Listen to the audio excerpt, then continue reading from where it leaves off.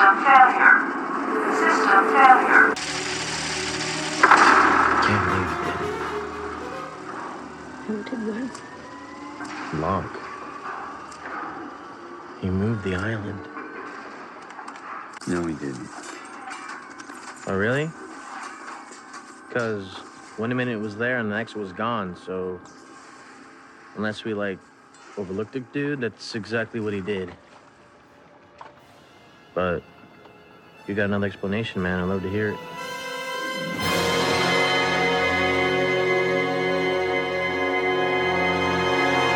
Hello, everyone. Matt here, and welcome to Looking Back at Lost, where each week I look at another episode of ABC's Lost to see how that episode fits into the series as a whole.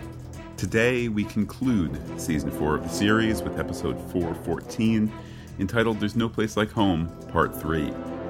This is the 86th episode of the series, and there are 35 to go. However, before we kick things off, a quick email from a listener, a very appropriate one indeed, especially since we'll be headed towards Season 5 before too long. This email is from John, and it refers to the episode Cabin Fever. He said, I thought the scene where John had to choose what belonged to him was Richard's way of testing him because 1954 adult Locke gave Richard that compass. Richard was testing the validity of it and seeing if young John could tell the future, thus making him a very special child. Well, John, I certainly like the sound of that. As I have said before, my memory of the season that we're about to head into is always dimmest as I'm wrapping up a current season. So I'll certainly keep your comment in mind as we get into Season 5 and get into that kind of time-hopping business that is ahead of us.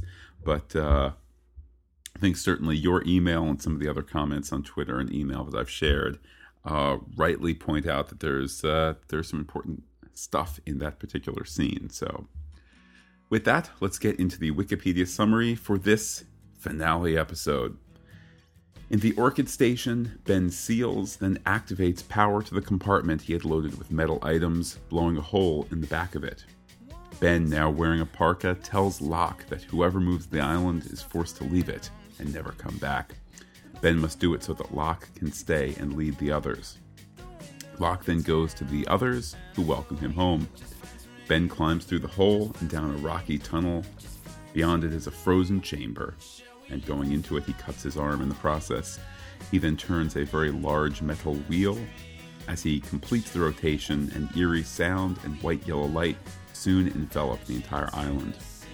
Ben disappears, only to reappear later in the Sahara Desert as seen in the shape of things to come. On the helicopter, our heroes must make it to the Kahana in the nick of time. They refuel it, fix the leak, pick up Desmond Hume, Sun and Aaron seconds before the C4 detonates. The resulting explosion kills Michael, who is told he can go now by a vision of Christian Shepherd.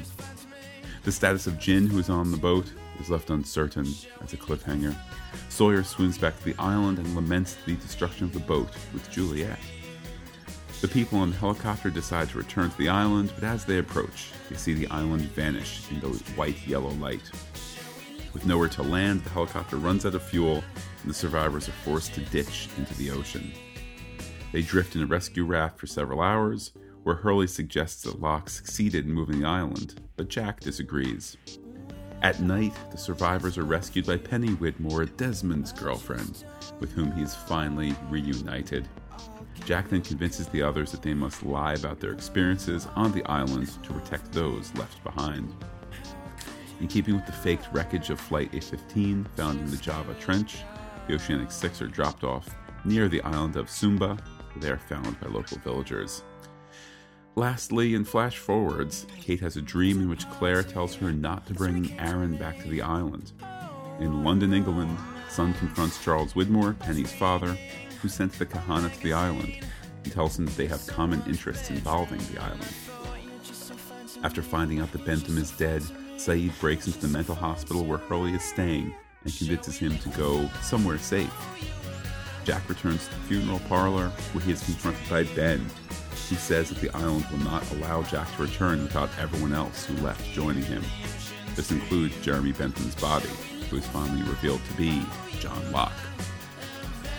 So with that, Now I'll get into my thoughts about the episode. Just a wonderful finale, one that races along to the point that, I mentioned last week that the podcast came in a bit shorter than is generally the case, and I said that I hoped that it was not due to lack of analysis on my part. Sometimes when you have action, and tons of resolution or storylines coming to a close, there's not as much to say. Certainly, well, that was the case last week, and I felt like I raced through watching this episode, so hopefully that's not the case again this time. Either way, we'll give it my best go. Anyhow, the previously on Lost recaps the chopper losing gas, a scene that in the recap looks particularly cheap. Anyhow, the episode proper opens somewhere back home and quickly turns into Sayid gunning a man down. Nice contrast there, guys. Very nice indeed. I had to wonder, how is it that Sayid stays one of our strongest heroes throughout the show? Probably, I bet, because he's always willing to go to the gray area.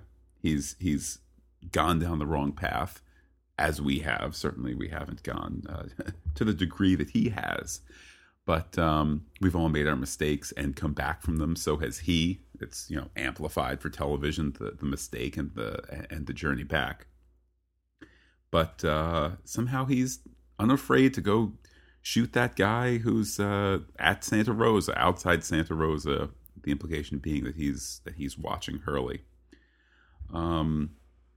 Anyhow, with that, Sayid makes his way in. He indeed does meet up with Hurley there at Santa Rosa. Sayid shares the news of Bentham being dead. A frustrating mystery, the first-time viewer mystery of who is this Jeremy Bentham guy. We're about to find out. Hurley almost overturns the mystery, saying Locke's real name, but Sayid cuts him off. Why? What's the dramatic function of it? Well, we're in a finale, of course, and you don't blow stuff like that until the end. The great surprise being, as we'll get to in due course, that the expected zinger, I think, of does the island get moved, what happens with the freighter story, that gets wrapped up at about the 2/3 mark, and then it's the revelation of Locke being dead under the name Jeremy Bentham that is the real zinger for the future. Something that we'll discuss in due course. Anyhow, the scene in Hurley's room wraps up with a fun little refrain. Hurley's been playing chess not by himself, but the supposed spirit of Mr. Echo. This is, of course, the last time that Echo will be heard from in the series, so to speak. There's one little asterisk to it, but we'll get to that as well. Anyhow, flash forward over. Lapidus and the chopper crew can't find the boat. It's excuse enough to remind everyone that Sawyer jumped out. See, this does work as a standalone episode. They're taking this moment to say, we can't find the chopper. Wouldn't anyone, hopefully nobody else needs to jump out, like Sawyer last week. Anyhow, with that, they find the boat just in time, certainly suggesting that that's the dramatic imperative of the scene, to just merely kind of remind you, hey, it's a chopper, they're low in gas, they're leaking gas, the guy had to jump out. With that, we cut to the bleeding Keamy, his heart monitor slowing down. He promises Ben that Widmore will find him, and Ben retorts, not if I find him first. Thus, this being the birth of the flash-forward storyline of Ben and Sayid hunting down those bad guys. Now, this is pretty tense at this point. Chopper close to crashing, or Chopper losing gas, Keamy dying, so on and so forth. But it's not tense enough. With that, Keamy dies. The red light on his personal body monitor lights as well. And with that, we cut to the freighter bomb, which also, its light also turns red, although it doesn't explode right away due to Michael's freezing plan. With that, Desmond runs to the surface, yelling at the now approaching, very loud helicopter that there's a bomb, but land they must as they're out of gas. Tension, tension, tension. With that, the teaser act ends a bit promptly. He's just kind of yelling, and it's a quick cut to black. And then the title card. That is, of course, proof that this wasn't fully intended to be a standalone episode the entire time. yes, it's kind of planned out that way, at least in this edit. I know there's a slightly different edit between the There's No Place Like Home Part 2 2-hour version, and then the Part 2 and 3 1-hour versions. There's a slightly different pattern to it in kind of the end of Part 2, beginning of Part 3 section. But anyhow, as I said, title card, then an extremely frantic scene on the deck of the Kahana. Lots of handheld camera work really selling the tension of it all. The story zips along, refueling the chopper while Michael ironically plays the good father card with Jin, telling the latter he must lead. They don't oversell it, but there's kind of just that notion of Michael accepting that he's been a poor father and encouraging Jin to be the best father that he can be by being there. Irony of ironies, doesn't quite work out that way for Jin, now does it? Anyhow, this also gives Jin enough time, this little discussion does, it gives Jin enough time to not quite make the chopper, showing a bit of dramatic flourish to the writing of it all. So there Jin is, and at that point we move to a bit more mystery. We have to go back, turn around! We can't do it! We have to! We need to go back!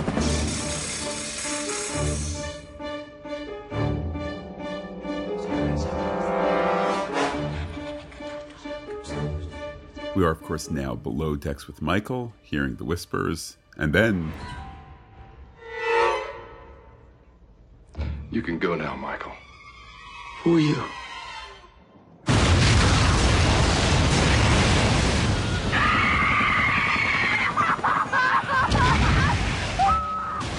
For a show that has been guilty of imperfect special effects, the destruction of the freighter is a pretty darned good effect. And it, of course, is made all the more heartfelt by the presumed death of Jin, one of the great little fake-out mysteries that takes us all the way to season 5. And indeed, from that heartfelt presumed loss that Sun experiences, there's a very sudden, quick flash forward to Sun in London, searching out Widmore, looking presumably for revenge. Revenge for what? Well, in an elegant bit of storytelling, from the flash forward, we go back to the sinking freighter, where Sun is still abject in her grief. It isn't a big reveal, of course. It's just a nice little losty through line of cause, effect, cause. That we have an act break, then we're back in the Orchid, where Ben rationalizes his killing of Kimi is an example of good leadership, sometimes being compromised by emotional thinking. He's still, at this point, loading up the research chamber with metal. And for what? I asked you a question! If I were you, I'd die.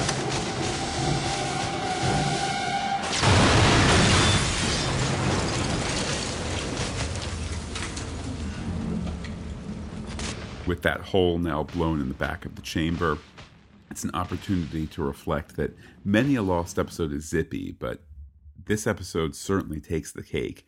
We've got just enough story time to move along the mystery of the Orchid, and certainly it's not answered, but the scene concludes with Ben saying that he needs to change. Hey, we saw him dressed rather oddly for the island when he was suddenly in Tunisia, didn't we? Anyhow, so moving that story along just a tad, and at that point we move along to two characters who are just starting to be able to move along together. What are you doing here? Decided to take a dip. What you celebrating? I'm not celebrating.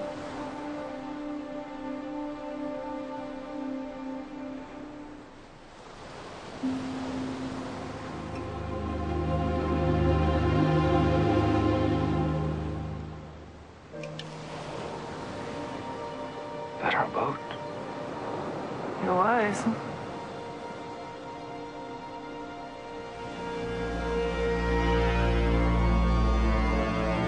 I love that in so many, many ways, this is the first time that Sawyer and Juliet are really being together. That the common grief of being trapped in a place that they both see as a prison, an awful prison, is something that binds them. Not the most opportune way to start a relationship, of course, but hey, guess that's the way it goes. With that, the story moves to Ben in a parka. Hey, that parka! And he explains that now Locke is the island boss man, and that once he, Ben, leaves, he can never return. Never, ever, ever, ever, ever, ever. It's another, hit from the Ben pity party. And, it's always in the form of Ben doing this altruistic thing, so why not feel a little bad for him? Ben really kind of adds so much to that when he apologizes for making Locke's life so difficult and offers a nice manly man handshake. Let's not forget, because certainly the writers have not, that if Locke thought his life was made difficult about Ben, how about his death? But that, of course, is a story for another season. Locke leaves the Orchid, and both the music and the camera work sell Locke as the man in charge, down to inspired others slowly standing up and looking at him with awe, and the fact that the main camp's at the bottom of a hill, thereby allowing us to have a triumphant camera angle looking up at the steely, determined Locke. They're selling it here. They're selling it. Richard welcomes him home to the community, and then there's an act break. Afterwards, Ben is moving the metal out of the way, indeed having blown a hole in the rock. He crawls through a tunnel. Hey, like the tunnel that was by his house, in the back of his house. Good old Dharma building over the old bones of those ancient inhabitants. Anyhow, Ben crawls down to the donkey wheel room, falling and cutting his arm. Another direct connection to his flash-forward story, which now seems very, very close indeed. I hope you're happy now, Jacob.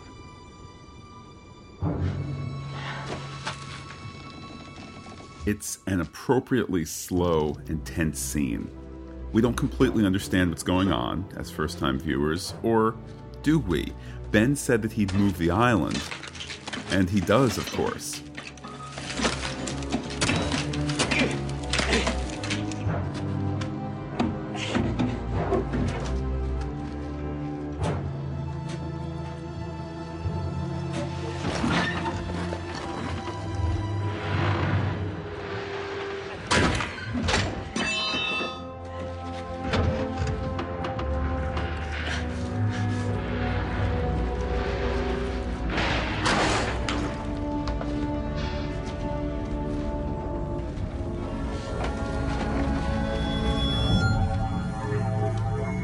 As this powering up sound starts to fill our speakers, we see the others. We see some of the castaways also hearing it as well.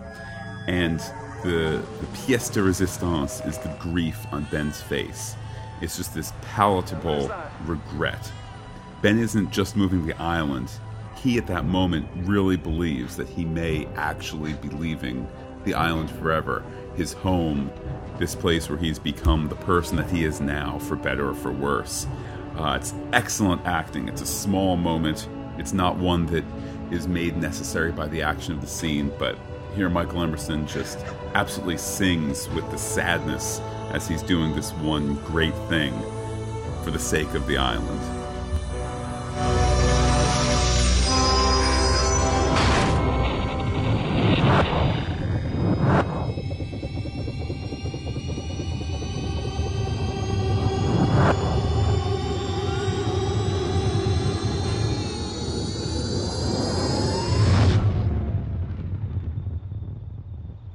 After the flash, the effects here are flawless. The white fades away, leaving a giant, weighty ripple effect. Sure enough, and our chopper heroes are asking something that we want to ask as well. Where's the island? Where's the island?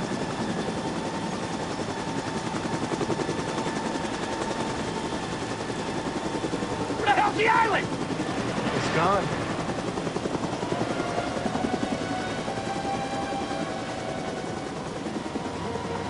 Where the hell am I gonna land this thing? There's another smaller island close by they took us to. I got news for you, Doc. There's nothing but water in every direction. doesn't matter now. That's it, people. We're out of fuel. All drama is driven by tension. So after surviving a plane crash, why not throw in a helicopter crash into it all as well? Get your life vests on. We're going in.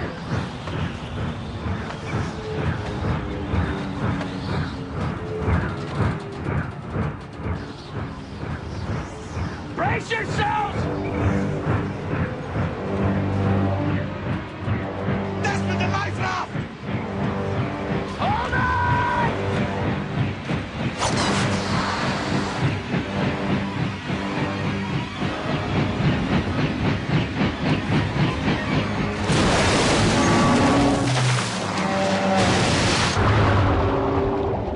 The show wisely makes the crash brief. The special effects to move the island were simple smoke and mirrors. A chopper in the water, that's probably best hardly seen. Oddly, as our heroes pop out of the water, it lacks a bit of dramatic impact. We do, after all, know that they survive as the Oceanic Six. So what's the solution to this, kind of from the writer's room? How is it that we ensure that we actually care about what's going on here? Well, Desmond isn't breathing. And we, of course, don't know his future fate, so all the more reason to throw in a bit more of that tension.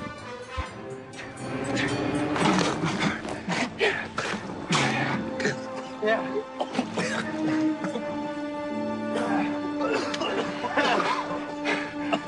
you're right.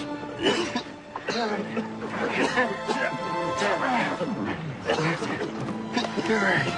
That's it.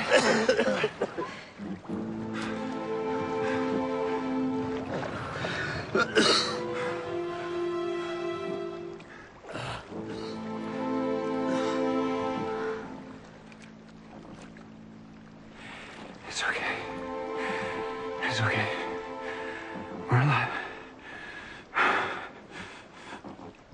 Indeed, not only is Desmond alive, but so is everyone, as noted by Jack. And when Jack says this, by the way, it's done via an insert shot that seems somehow badly blue screened in. There's no way that that shot was taken at the same time as everyone else, and it certainly does seem to show. Before we move on, I just want to note that here we are about 2/3 of the way through the episode, and it's an interesting writing choice that the island moving, special effects extravaganza, the chopper crash of, perhaps not the best special effects, but certainly peril to our most beloved characters. How interesting that isn't the capper of the finale. Of course, that will be done in flash forward, but just an interesting dramatic choice to somehow put the dramatic emphasis of the show into those flash forwards, which is fair. I'm not suggesting it's a bad idea. Certainly, we that's where the show is headed. It's this unbelievable notion that we've had for a year's time, the course of season 4 plus the season 3 finale, that some of them get off the island. And how could that possibly be? Wasn't the end of the show always going to be some people make it off and some people do not? So they're kind of upping the ante here, saying, yeah, there's island stuff, but we're not going to end with the shocking crash. We're going to actually give some resolution to that, answer some questions, and so forth. It's a nice shift in the storytelling. Anyhow, after this successful post-chopper scene, we have the act break, and then we're with flash forward Kate hearing noises in the house and getting a strange phone call. And of course, Giacchino's music makes it even more tense.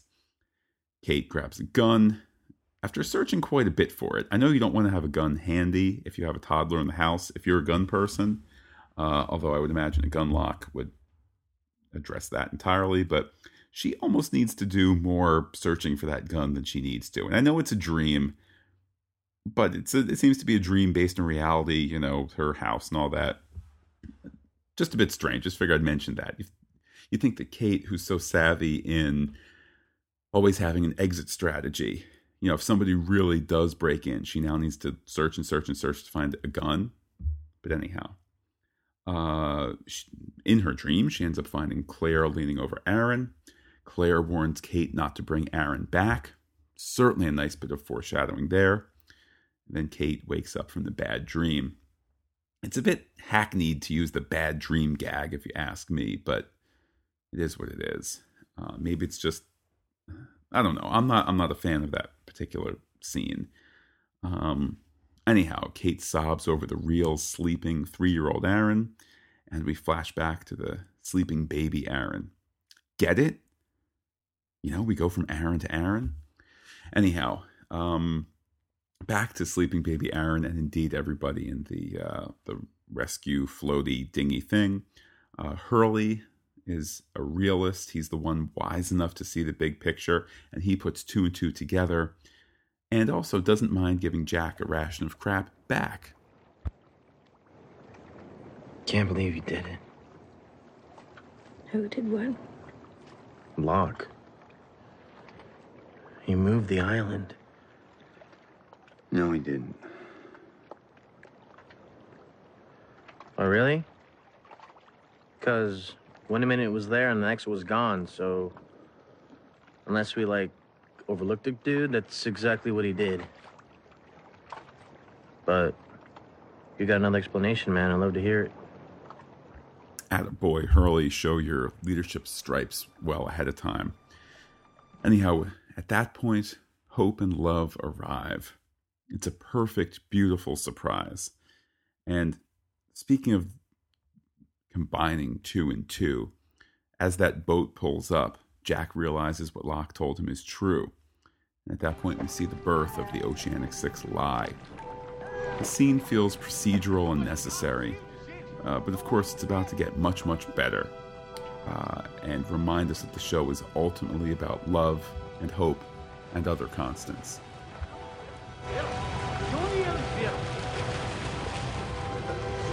Ei! Aqui! Dá uma olhada aqui! Depressa! Pega um cobertor e a caixa de primeiro socorro. Traga aqui agora. Uma jangada com pessoas, Miss Whitmore! Miss Whitmore! Venha fora! Throw them a rope! Take them round to the stern! Penny?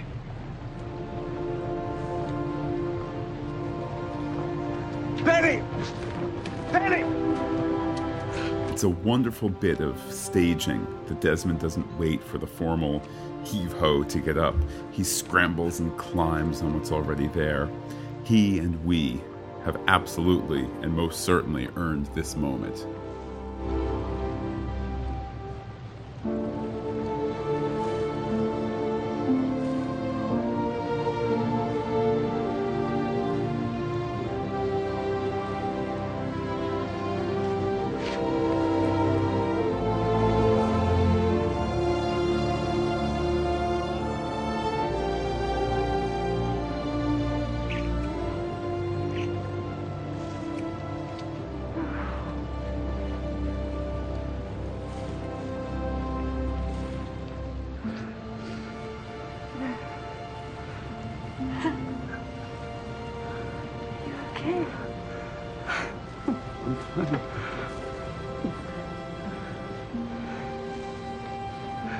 How did you find me?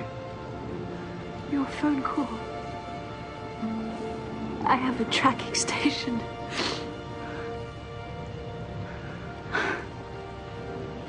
I love you, Penny. And I'll never leave you again. In a few bits of dialogue, it all becomes clear. The tracking station from Season 2, the phone call from Season 3. And of course, the sense of warm and fuzzies doesn't last long enough to end the act, though. Who brings it down? Jack, who declares that he and Penny must talk. It's an act break, and then it's 1 week later. By the way, I'll just share one bit from Lostpedia a bit early. It is with that act break that the continuous chronology of the show from Jack's eye opening until that moment, that chronology ends. It's the first time that the ongoing storyline of our survivors comes essentially to an end. Here we're now skipping a week. We're going to do some time travel bits, etc., and whatnot in season 5 with those still on the island. But that is the end of, in a sense, where we thought the series would end. You know, the story of their time on the island, at least their first time on the island. That's where that ends. But anyhow, as I said, after the act break, it's 1 week later. Hurley and Saeed have another procedural moment. They're at Mombata, the island referenced in the Oceanic 6 cover story. Jack and Lapidus say their goodbyes. Jack saying that he hopes he'll never see Lapidus again. Irony of ironies, laid hidden in a passing comment. Desmond says his goodbye as well, saying that as long as he's got Penny, he'll be fine. You know, the first time I saw this, it absolutely felt like his end to the series. Where else can the man who had an Odyssey go once he's found his Penelope? To underestimate him, the son of a carpenter, so to speak. Anyhow, with that, the Oceanic 6 heave off, with Giacchino playing the scene. They row and land, and finally are now in civilization. A happy, happy existence. Thus, the intentional hard cut to bearded Jack, drugged and angry, showing up at the funeral home just as he did a season ago. Jack, our hero, uses a rock to break in. How the mighty have fallen. It's, as always, excellent, excellent acting from Matthew Fox. There's grief and anger and regret, and we don't know why, of course. But he does open the coffin for Jeremy Bentham.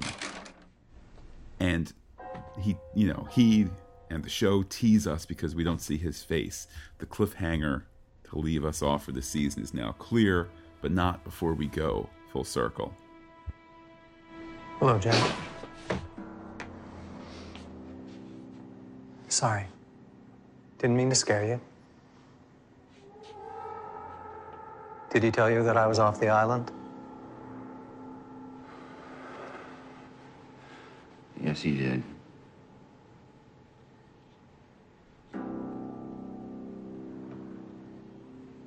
When did you speak to him?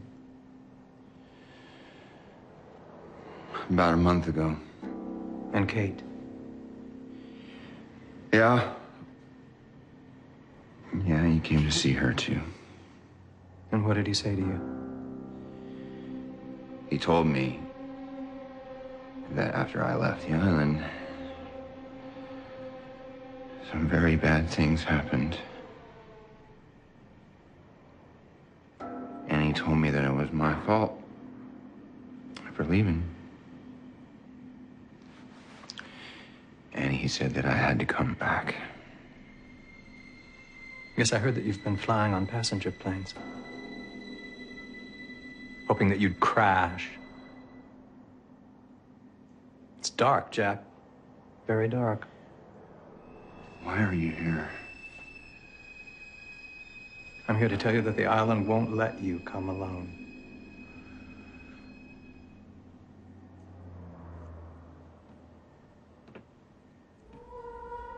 All of you have to go back. Are you... Saeed, I don't even know where Saeed is. Hurley is insane. Son blames me for... And Kate. She won't even talk to me anymore. Perhaps I can help you with that.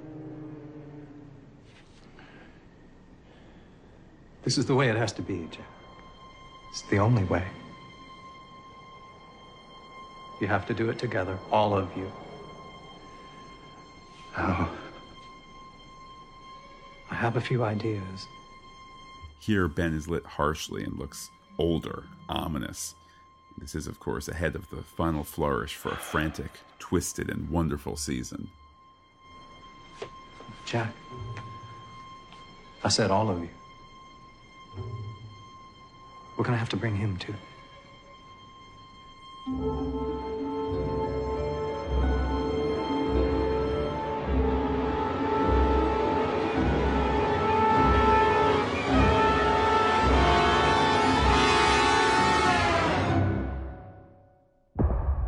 And with the reveal of Locke, we have this wonderful and confusing zinger, one that I still remember seeing with regret. You mean we have to wait until next January, next February? Luckily for us, the answer is now no.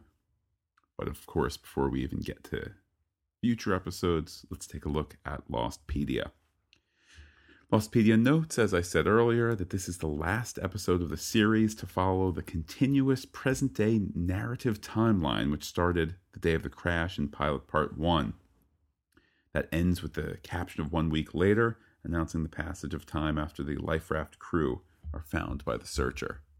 Lostpedia also notes that the Portuguese-speaking searcher crew members are the same people seen in the tracking station in Live Together, Die Alone Part 2.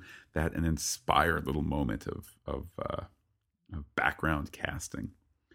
Also from Lostpedia, other than the character's name appearing in the lighthouse dial, this episode marks the last reference to Mr. Echo.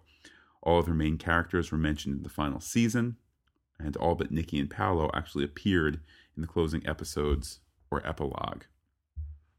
Penultimately, for the Lostpedia bits this season, in order to help maintain secrecy, 2 fake endings were shot. All endings were the same up until the reveal of the coffin's occupant. In one ending it was Sawyer, the other Desmond. These aired on Good Morning America on May 30th, 2008. Luckily, they teased the showing of those clips by showing the reveal of both Sawyer and Desmond as the episode was ending, with the credits. So you actually didn't need to watch Good Morning America to see that moment. Last but not least, it took 4 editors approximately 3 weeks to edit the season, the second part, by which they mean parts 2 and 3 of the finale, which under circumstances would take 1 editor 2 months. Certainly a mammoth undertaking, this finale. So let's look ahead to next week. Next week will be the return of Pete from phgeek.com's Revolution podcast, where we will preview season 5, try and get back in our mindset of what that was like back in the winter of 2009, and look ahead to all those wonderful time travel-y 1970s episodes that are ahead of us. So certainly looking forward to that. And then 2 weeks' time, we jump straight into season 5. It certainly has been a very interesting experience to have done this shorter season. I mean, it truly feels like it's raced by, but then you look at some of the earliest episodes of the season and it feels like quite a while ago. So at any rate, I'm glad that we've been able to complete these 4 seasons together. Dear listeners, we have 2 to go, and in the subsequent 35 episodes or so. So with that, I will talk to you all again next week for the preview of season 5. Take care, everybody, and bye-bye.